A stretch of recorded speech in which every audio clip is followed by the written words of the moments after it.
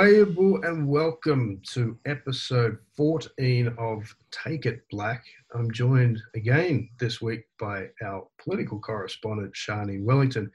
G'day, Shani. What have you been doing?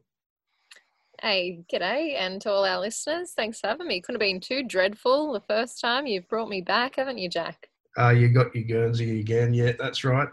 I've got to prove myself every week. Yeah, it's got a strong team. This week we are joined by Victoria's first People Assembly co-chairs, Geraldine Atkinson and Marcus Stewart, and also by a delegate, a Northwest Community delegate, Muddy Wamba man, Jason Kelly. Hello, you mob. How you doing? Good. Hello, everyone. Thanks for joining us on Take It Black for this episode. Thanks for having us. Looking forward to it. Well, I've been looking forward to it because last month something significant happened as part of the treaty process down here in Victoria. And I want to find out a little bit more about what it is and why it's important and how it's going to work and what it might facilitate further down the line in this pathway towards treaty. What I'm talking about is this truth-telling process. Now, Jason, you brought the resolution to the Assembly, I understand. Mm-hmm. Can you tell us a little bit about what it is and why you brought that resolution, why it's so critical? Sure. So I guess in the lead up, even while I was considering nominating for the election process, I've always been mindful of the United Nations Declaration of Rights of Indigenous People as a really important international policy document. So having a bit of an understanding of that, I always considered that if I was going to run, and when I was running, I actually made it part of my election mandate. My election campaign was to pursue, centered around truth and justice and pay the rent. So I just felt like that pursuing a truth commission or an inquiry, and also I just want to go back one, have an understanding of the UNDRIP. I was looking more into what else happens at international level that could be more supportive of us, looking outside of the borders of Australia in terms of policy, particularly around human rights. And that's where I started informing myself around transitional justice. And transitional justice is where I felt the great potential lies with addressing all the areas of treaty that would need to be addressed. So transitional justice consists of judicial and non-judicial measures implemented in order to redress legacies of human rights abuses. And then such measures include truth commissions and reparations programs and various kinds of institutional reforms. So I've seen this as a very important first step, the truth commission, as part of transitional justice. Knowing full well that we're only, we're doing the treaty framework, we're not there to do the negotiation, but I felt it was vitally critical that we had truth telling as part, to underpin the framework. So I guess that sort of and to explain a bit more, it was a good way, I guess, of educating the rest of Australia in terms of our history. We know our history and the impacts that the Australian history has had on us, but a lot of people don't have that understanding of the effects of colonisation, and why, when we talk about closing the gap of all the measures, how they're the ongoing effects of colonisation. And I remember, and when we're looking at the high incarceration rates, we've got to deal with all the impacts of colonisation. We've got massacres, we've got the protection era, the assimilation era, soldier settlements, slavery, our prisoners, deaths in custody, that continue, our children out of home care, that continue in that crisis. So all of those things. So how does treaty deal with all of that? And I just really felt that transitional justice and that truth commission was a good way of getting all of that out, but at the same time educating, informing the rest of the Australian public, because it's just made me start to wonder and start thinking, because I was thinking back, and you look at the recent comments around slavery not existing in Australia, and when you saw the Black Lives Matter movement over there in the States, it just reinforced it even more. We had an Australian reporter trying to get a bit more information from, one of our African American brothers about to get a bit of understanding about police brutality, but couldn't, and made the point that she couldn't relate it to Australia. Like, we don't see that in Australia, and it was just like, really disrespectful for us. But I guess that it made me think about the level of understanding that they really have. Because when I even think about, I finished school I finished year 12 in 1990. And I remember Australian history first coming up in probably grade 5 and grade 6. It was all about Captain Cook. But then it went a little bit further when I was in high school. But the only time you heard about Aboriginal people from when I was, in the 80s was in high school, was the Aboriginal problem for the settlers. And I'm thinking that's the history that our police, politicians, magistrates, prison officers, that's the Australian history that they had. So it makes me start to think and wonder what impact, in terms of our incarceration, all those things were closing the gap, what impact has that had on them? Are we still viewed as the native problem? So we can't change Australian history, but we certainly can change the way it's viewed. And the truth hasn't been told in the past, and it still isn't been, and we're seeing that, cultivate in these different scenarios, like when we're watching the media, when we're listening to the PM, what our brothers and sisters and children are learning at schools. So I guess this is a question to probably Geraldine and Marcus. When Jason brought this concept to the Assembly, how did the group receive it, and where did you want to take it from that first idea? The group were really, I think, excited about getting the resolution through the chamber. We had the chamber meeting, as you said, last month in June, and it was put to Jason's resolution was put to the Assembly members of the chamber, and it was passed unanimously. Everyone agreed that what we did need to start the process, because it's really important that we have a truth-telling process as a precursor to treaty. So everyone, it was just a really exciting thing. It was a really exciting time that we were able to get it through, and I think everybody in that room, or we're all on Zoom, all agreed that a truth-telling process needed to occur. And when we talk about that process, what is, who is telling the truth, who's listening, and what does that look like in practical terms? It's a good question. I think right now, in this point in time, we can all define who's not telling the truth. But I think the opportunity, what we have in front of us, and I think just reflecting back on July 11th, when the Victorian government come out and announced that they'd be backing this in, it's an incredible moment in time for traditional owners and Aboriginal Victorians across this state. And now we have the opportunity to work in partnership with the government as the First Peoples Assembly to define what these terms of reference will look like. We heard Jason speak a little earlier around the contemporary issues right now and impacts of colonisation. Mm-hmm. We die 10 years younger in Victoria than our fellow Victorian. We're incarcerated, or Aboriginal women in Victoria are incarcerated 15 times higher than fellow Victorians.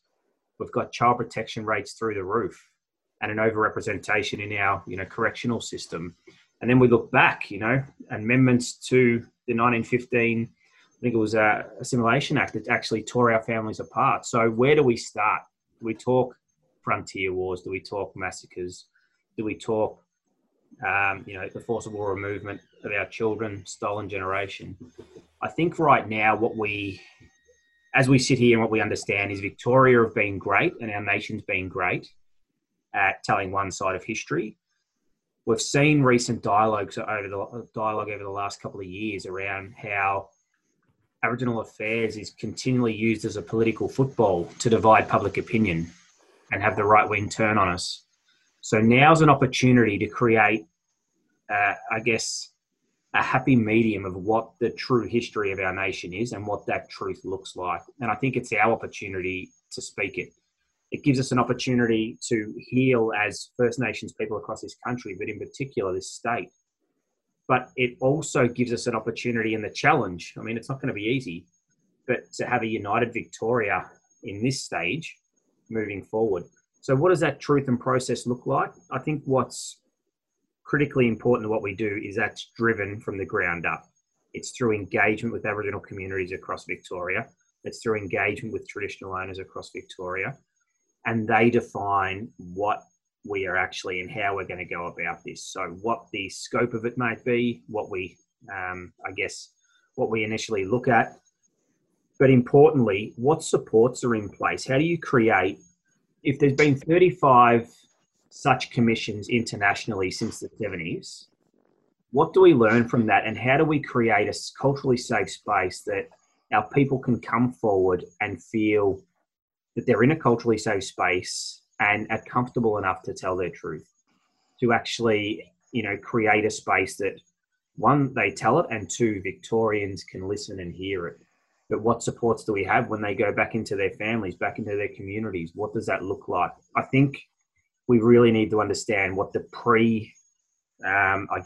process looks like, but also the post, because we just can't leave our communities vulnerable post this opportunity to speak their truth.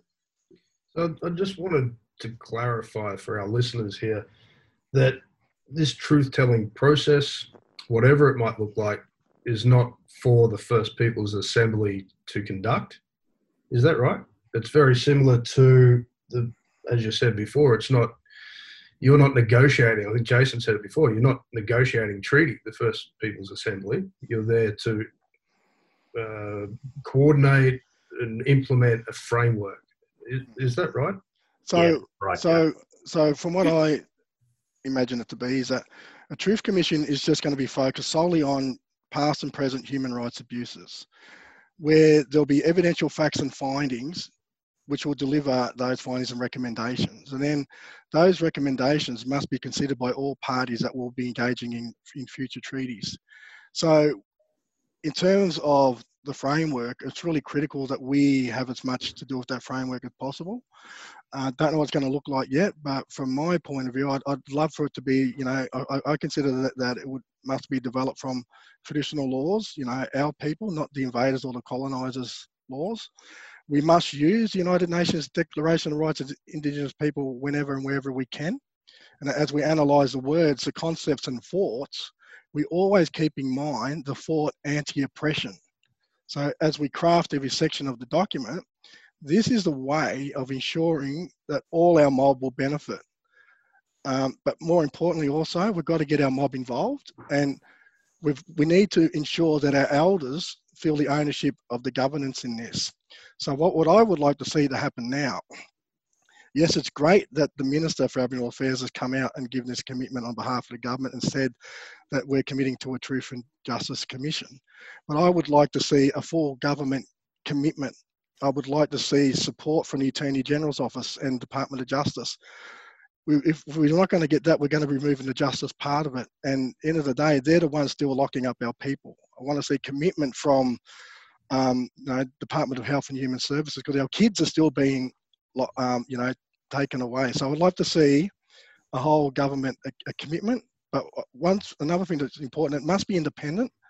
And I think that we must ensure an international jurisdiction, because any evidence that's going to be coming into this is going to go beyond the borders of Victoria. And then we've got people like Russell Moore over there in the United States sitting in a cell. How do we ensure that he has a voice, into this commission also about the impacts of him as being stolen and the family, what it means for them and his fight to try and get back home. Because if we can get all that, this is not just a Truth and Justice Commission. Some people might call them Truth and Reconciliations. We have had 40 different Truth and Justice Commissions right across the world, but this is an opportunity to change the language beyond reconciliation. This is an opportunity from reconciliation to transformation, to change the language, because we've been talking reconciliation for 20, 30 years, but we're still seeing the impacts of, closing the gap not being, not being achieved. But when you have the Truth and Justice Commission, we're going to have these findings. How do we keep talking reconciliation? What are we reconciling about when we are still healing from genocide? How we've got stolen generation members that are on their healing, we're on our healing journey still. So how do we talk about reconciliation when we're still having that healing? So transformation is a much more meaningful and relevant to all of our lives as First Nations of our ancestral homelands. Now we look at the world now, the white man's world on this planet is crumbling. So we don't want to be part of that crumbling framework. Our strength as real people is our traditional knowledge, and it's in that knowledge that we stand up and advance. So treaty underpinned by truth and justice must ensure our self-determining rights to coexist independently under our own framework. Yeah, look, you mentioned reconciliation there, and I just had this conversation earlier today, actually. To me, it seems that reconciliation in this country, the reconciliation movement, has put an undue amount of the onus of reconciliation onto Aboriginal people. Now, there needs to be a commitment, whether it's reconciliation or to a Truth and Justice Commission or a truth-telling process. There needs to be an equal, if not, I'd argue, there needs to be more of a commitment from non-Indigenous Australia. How do you ensure that in a practical sense with something like this process? Do you have it, one version that, I've conceptualized in my head is, I guess, borrowed from South Africa, is where you have something that is broadcast, a panel where you interrogate these histories and responses to them and policies. It's pretty much presented right in the face of non-Indigenous Australia, so they can't shy away from it. So they have to reconcile themselves to that history. How do you go about it in a practical sense at a state level? There's a couple of things in that, Jack. And I mean, firstly, I've fielded a couple of questions just in relation to what Jason said around the announcement, and a bit of confusion for our mob as well, and probably for your listeners. But we heard the Minister of Aboriginal Affairs come out with that commitment, which is a commitment reflective of the Cabinet and the Victorian Government. So her being the lead minister obviously announces that, but it's a complete commitment from the Victorian State Government. And, what does it look like? I think, and it probably feeds into what Jason was saying as well. We've seen the Aboriginal Deaths in Custody Royal Commission, and we still see recommendations not implemented. What we can't have is we only get one shot at this. We cannot have another circumstance where this doesn't have a full impact on what it needs to do.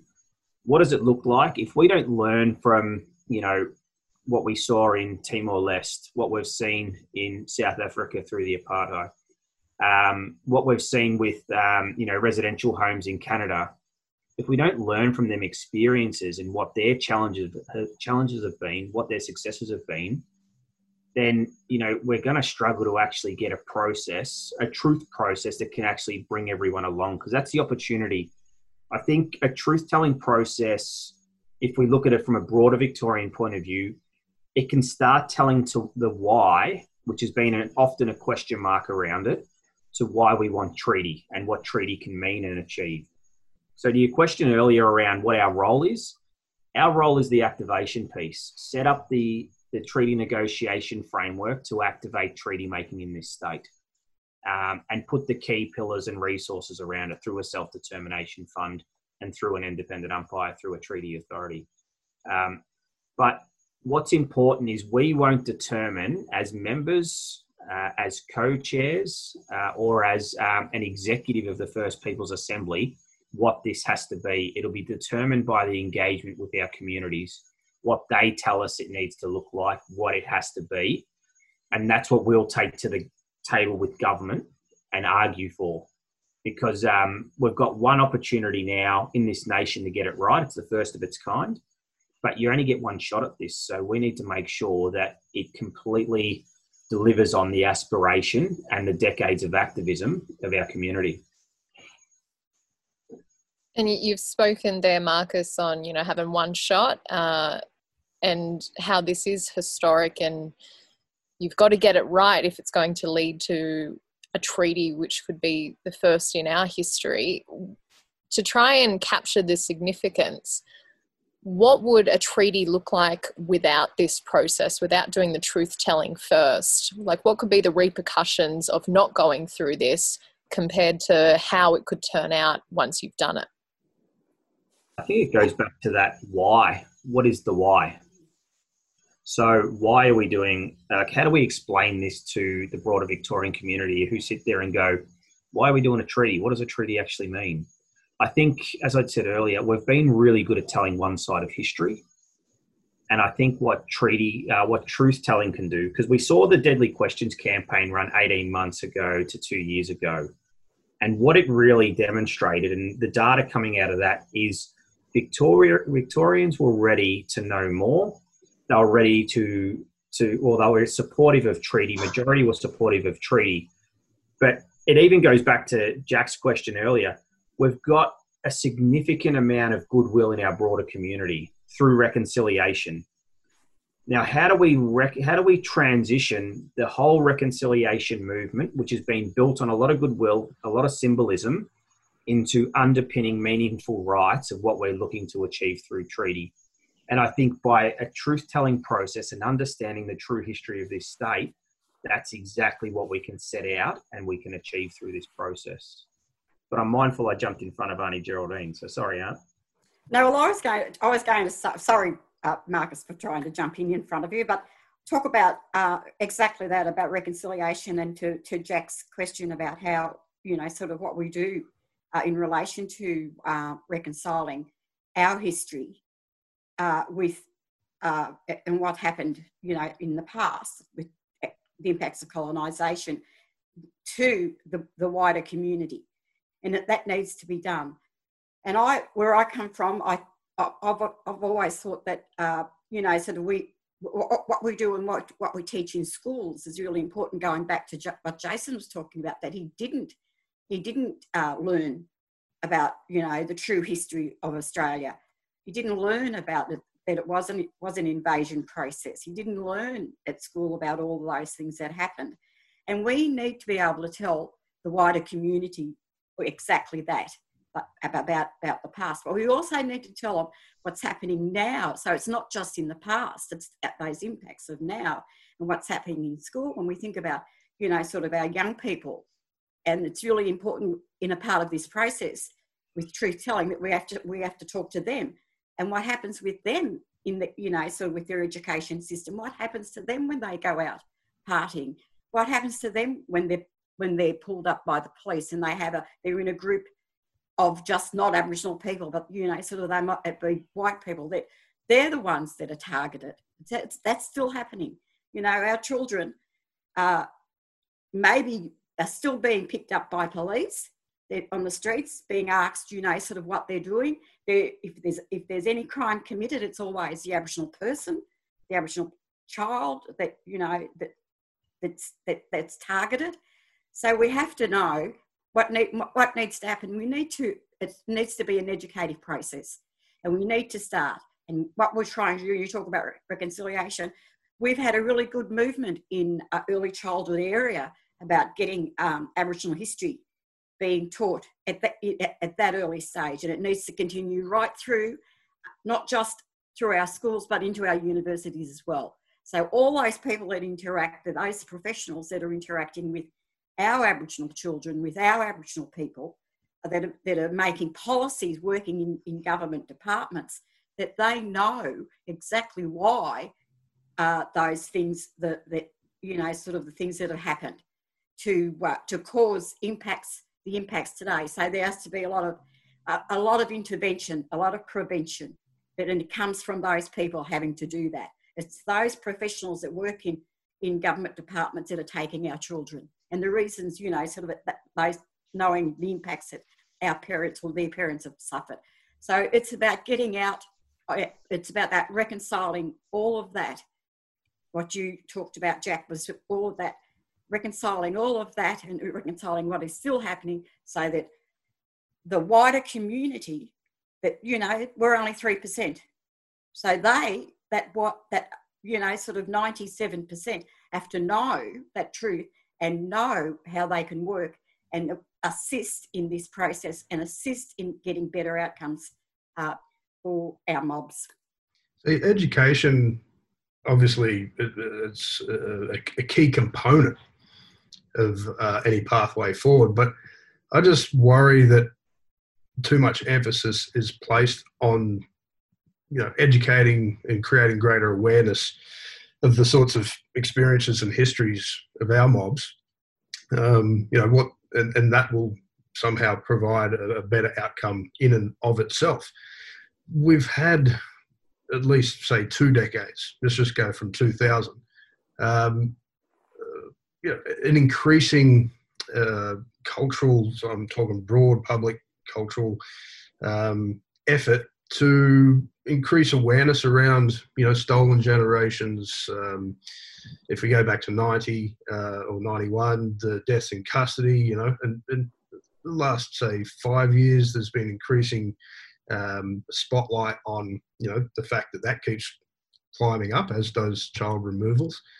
So I think what I'm getting to is that there is awareness of these issues broadly in the public, but it doesn't seem to shift many people's position on this. Non-Indigenous people, you still see the toxic sort of comments made on social media or on comment threads below news stories, as hosts on television programs, said in Parliament. How far do we let, what store do we place in education, and when do we need to start bringing and implementing new policies and have those policies supported by state governments, federal governments that, go a lot further than just placing, all of our beans in that education basket? I'd like to have a crack at answering that. I don't think, one thing good about Victoria's got really, really good policy and had really good policy reform. When you go back and look at Task Force 1000, when Andrew Jacomos, as the Aboriginal Children's Commissioner, was doing the inquiry into Aboriginal, children in out-of-home care, the one finding that he found that really shocked him the most, and this is coming from his mouth, was that we have got really good policy, we have got really good procedures, but the shock was the gap between the practices and that policy. So you got that, but what does it look like in action? What does it look like on the ground? And in terms of education-wise, Aboriginal perspectives in the curriculum has been a national mandate since 2014. So what does that look like on the ground? What does that actually look like being lived right across Australia in all the schools? The Truth and Justice, the Truth Commission, I see two things for it. Like, I know my history, not the history that was taught in the schools. Stan Grant talked about his experience when he talked about his family, and he was told, Stan, why do you talk about that Abo shit? That's also been my experience when I've been trying to listen about Captain Cook and listen about the native problem for the settlers, talking about my connection to my people in the country and what history's been to us. So we all talk about, I've been going to marches ever since, I could start walking. But one thing I'm starting to see a shift. When you look at all the non-Aboriginal people that are marching with us now, that wasn't marching with us in the 70s, 80s, and even in the 90s numbers, we're seeing a shift with a lot more of local councils rejecting Australia Day, Australia Day. So we've already got that sort of shift. At the end of the day, we're talking about Australian history here. There's only one Australian history, and that's the correct history. So let's tell the correct history. Yeah, look, I agree. Just to clarify, I'm talking more about implementing policies that affect these institutions that we see. Yep. And the other day, actually, even where I live in St Kilda, down in Ackland Street, which is one of the main sort of meeting places or thoroughfares, shopping sort of strips, there was a young Aboriginal couple, and they were just sitting down out, on the street, and the coppers rolled down and got out. A whole heap of non-Indigenous people sitting down at the end doing the same thing, socially distancing, but hanging out, loitering in public in a time of lockdown. But the coppers rolled up and went straight up to brother boy there and had a bit of a conversation, and they got in their cars and took off. And my wife went up and said, "Is everything all right? What's going on?" And he said, "Oh, look, they wanted us to move on, asked us what we were doing." And meanwhile, 10 metres away, there's a whole heap of people sitting there. So there may be cultural awareness training that goes into training young police officers in Victoria, but all that went out the window in the racial profiling that took place, 2 or 3 days ago. So how do you go about changing that with that policy? I think that's a systems problem, and that needs to be tackled from the top down and the ground up. It's a good question, Jack. I think, we're talking about people's unconscious bias. We're talking about, the Australian psyche. And I think that was prevalent in the Tanya Day, scenario where 3 hours earlier, they'd sent a white woman home in a taxi, yet they decided to, lock Auntie Tanya up. And we saw the devastating impacts of that. I think to go to your question, and I see the heart of your question, is we look at the sort of pinnacle of leadership in this country, the Parliament of Australia, and we look at the behaviour they exhibit, the way they treat Aboriginal affairs, and how much it's politicised and it's treated like a political football. It's divisive wedge politics. I think what we need and what truth-telling needs to achieve is how do you change the narrative of our country to its true history and what its true history is, along with our state. How does the diversity of our communities be represented in our parliaments? So if we can start seeing that shift in Australia's understanding, in everyday Australian psyche, so they don't have this opportunity to just switch on and switch off to Aboriginal culture when it suits them, because that's their privilege. And that's what white privilege has been built on. They don't have to live and breathe what we do. And I think once we can start this process, it's an opportunity to bring everyone along, whether it's public hearings like you mentioned earlier, or whether we look at regional dialogues around this. I'm not sure. That's going to be driven by our communities across Victoria. But I think there's numerous ways we tackle this. So if we're going to achieve strong policy, strong legislative change, and significant behaviour change amongst our society, that's where I think truth-telling can bring everyone along on this journey, because there's a connection that we have as traditional owners and as Aboriginal and Torres Strait Islander people, but there's also a connection that non-Indigenous people have living on Aboriginal land. And so where do we unite on this narrative, and where's this connection where we can actually move forward collectively as a broader Australia and a broader Victoria? You've got this big body of work coming up with the reference, terms of reference for that, and how you go about that will still come to be. But you touched on it there, Marcus, about the federal parliament, and that's something that I've been working in for the last year, which has been a lot about Indigenous recognition, and something that I've been doing is talking to the different groups and the different models. So I guess my question is, Victoria is seen as quite progressive in, establishing the Treaty Council and having the First Peoples Assembly. How does this play into that bigger picture? Because you can be progressive in the Victorian state and be on your way, but when it comes to that bigger picture and for the country as a whole, will they be able to coexist if everyone else isn't able to get there as well? It's a good question. It's a ripper. And I've got to tread carefully around this one. But I think, yes, there has to be coexistence. I think if we look at this national politics that we have right now, this whole nationalism, given what COVID's done, and we look at all these states claiming their state sovereignty and whatnot, I think it emphasises the importance of, one, localised treaties or state-based treaties, but also this whole notion that, we are, nations or language groups amongst nations in this country, where we're diversely different, with the language we speak, which, our cultural practices, our cultural norms. So I think, there has to be a coexistence of whatever structures are set up in each state, as you say. That'll change with us if we initiate, localized treaty making, nation-based treaty making, where they exercise their own sovereign rights. That's going to change it again. What is the iteration of the Assembly post that? But I think whatever's established nationally, and we'd hope we get to a point where there is a national treaty, that there's an opportunity to actually settle everything that's happened in this country.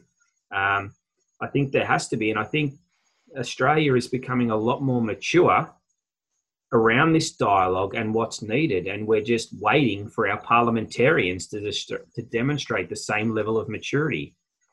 We're a hopeful mob, we're a patient mob, so we're confident that they'll potentially get there at some stage, but now's the time. And I think we've seen states across Victoria, or most of them, come out with some level of treaty process.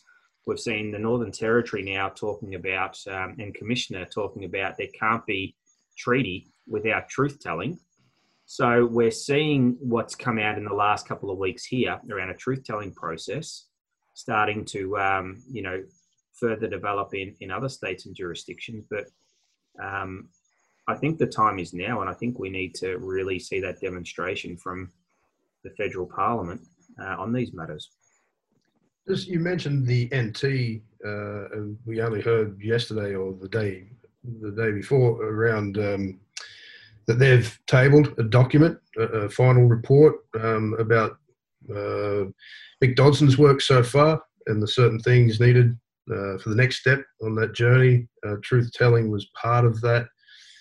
Art, just to ask you specifically, and then I'll broaden it out to Marcus and Jason, where Victoria is at right at the moment, and considering, back there to those forums down at on the banks of the Yarra there at the entertainment centre, what advice would you offer Northern Territory and even Queensland, who is embarking upon this journey? What advice could you offer them about the process so far? Well, the advice that I would give is to make sure that they bring their community along in that journey. It's really important that you get the community's voice, what the community want, and that you listen to that. And then what you do is you design whatever process then you want for a treaty or those sorts of things occur in those states. But it's really important that to get the community's voice, and then to be able to then engage with government, particularly to talk to what you have to do. And, it doesn't it took, ages, forums and meetings we held statewide to talk, and then to get that advice, and then just to ensure then that we met with government, that we were able to talk to government, that we were able to get to talk to the Premier in relation to a treaty process. And then that's what occurred here. So it's really important.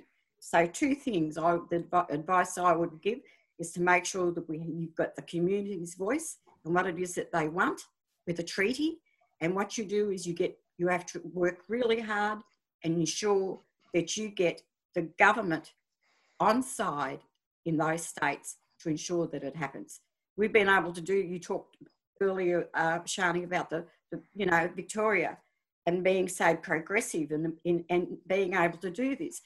But it all took time. Marcus said, that we've had activists in this state over all those years wanting something like this.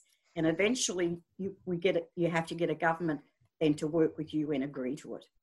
So I would say they're the two things, really important. Got the community voice, you gather that, you talk to your community, you see what they want, and you know what happens in the state. You talk to then government, so you have making sure that you're lobbying and you're negotiating and a whole range of other things that we've had to do over the last, I have over the last 40 years. Marcus, anything in addition to having that relationship with government? Is there anything, I guess, more specific with engaging with communities, engaging with other elements of the process that you'd recommend doing or not doing? I think, it's pretty cliche, and I've said it a bit, but I've often described treaty as, the tide that can raise all ships. And what the critical success factor to that is bringing our communities along, because this is about them. It's not about who's leading it. It's not about whatever structures put in place to work with government. It's about a simple ask is, how do we improve the lives of Aboriginal people? And that's what we continually ask ourselves. And that's why bringing our community along on this journey is so critical. So I just emphasise what Auntie Jerry's just said. Jason, any constructive criticisms? One point I want to make is that one thing that's really, I was there at Fed Square when the Premier asked about, was really how the Premier came about treaty. He was asking for Aboriginal Victoria about what we found about reconciliation and and I was also there at Uluru too, as part of that when the Uluru statement got delivered. So when Victoria came together and, pretty much said that we were rejecting constitutional recognition in the absence of a treaty, because we'd already came into the Victorian Constitution in, I don't know if it was 2009 or 2011.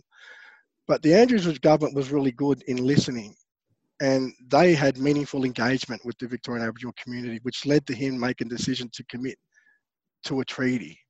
So it's all about that continual meaningful engagement and proper consultations where you're actually listening and reactive to the Aboriginal people.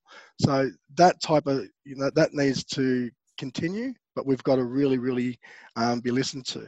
And the one thing that I've learned out of this, when we talked about the activists before us, when I found out that we wasn't going to meet as a chamber and we're going to meet via Zoom meeting, late the night before, I packed my car up and I went by myself and I went up home to country.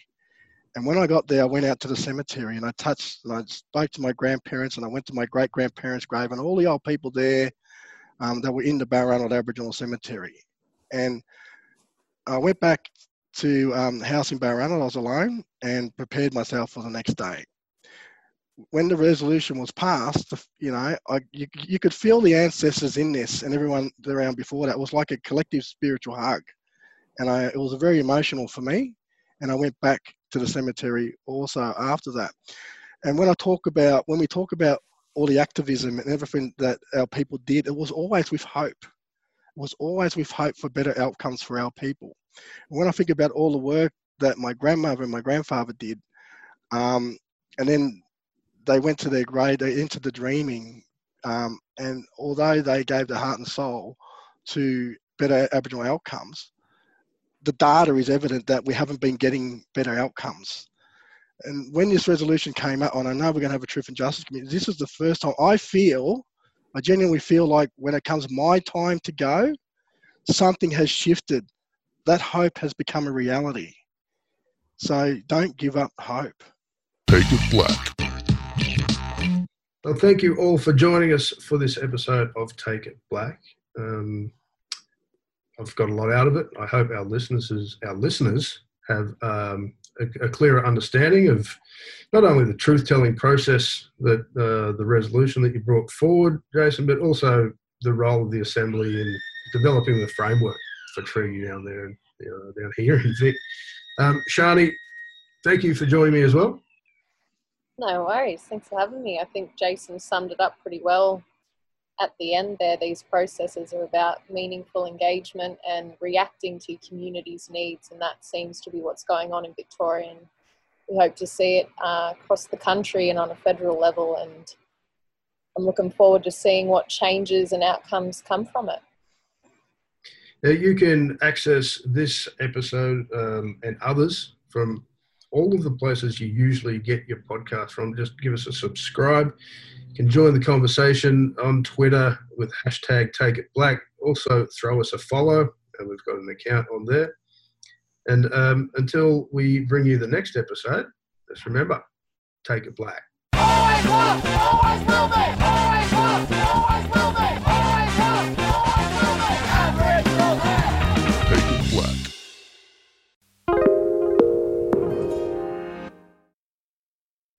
SBS is Australia's most trusted multilingual broadcaster. Our listeners are loyal, highly engaged, and have supported countless local businesses. We offer advertising packages for businesses of all sizes. Our experienced sales team will guide you through the process of owning a great campaign. Bring your own ad or have our production team make you something in one of our 68 languages. Start the conversation with your new audience today. Email sales@sbs.com.au.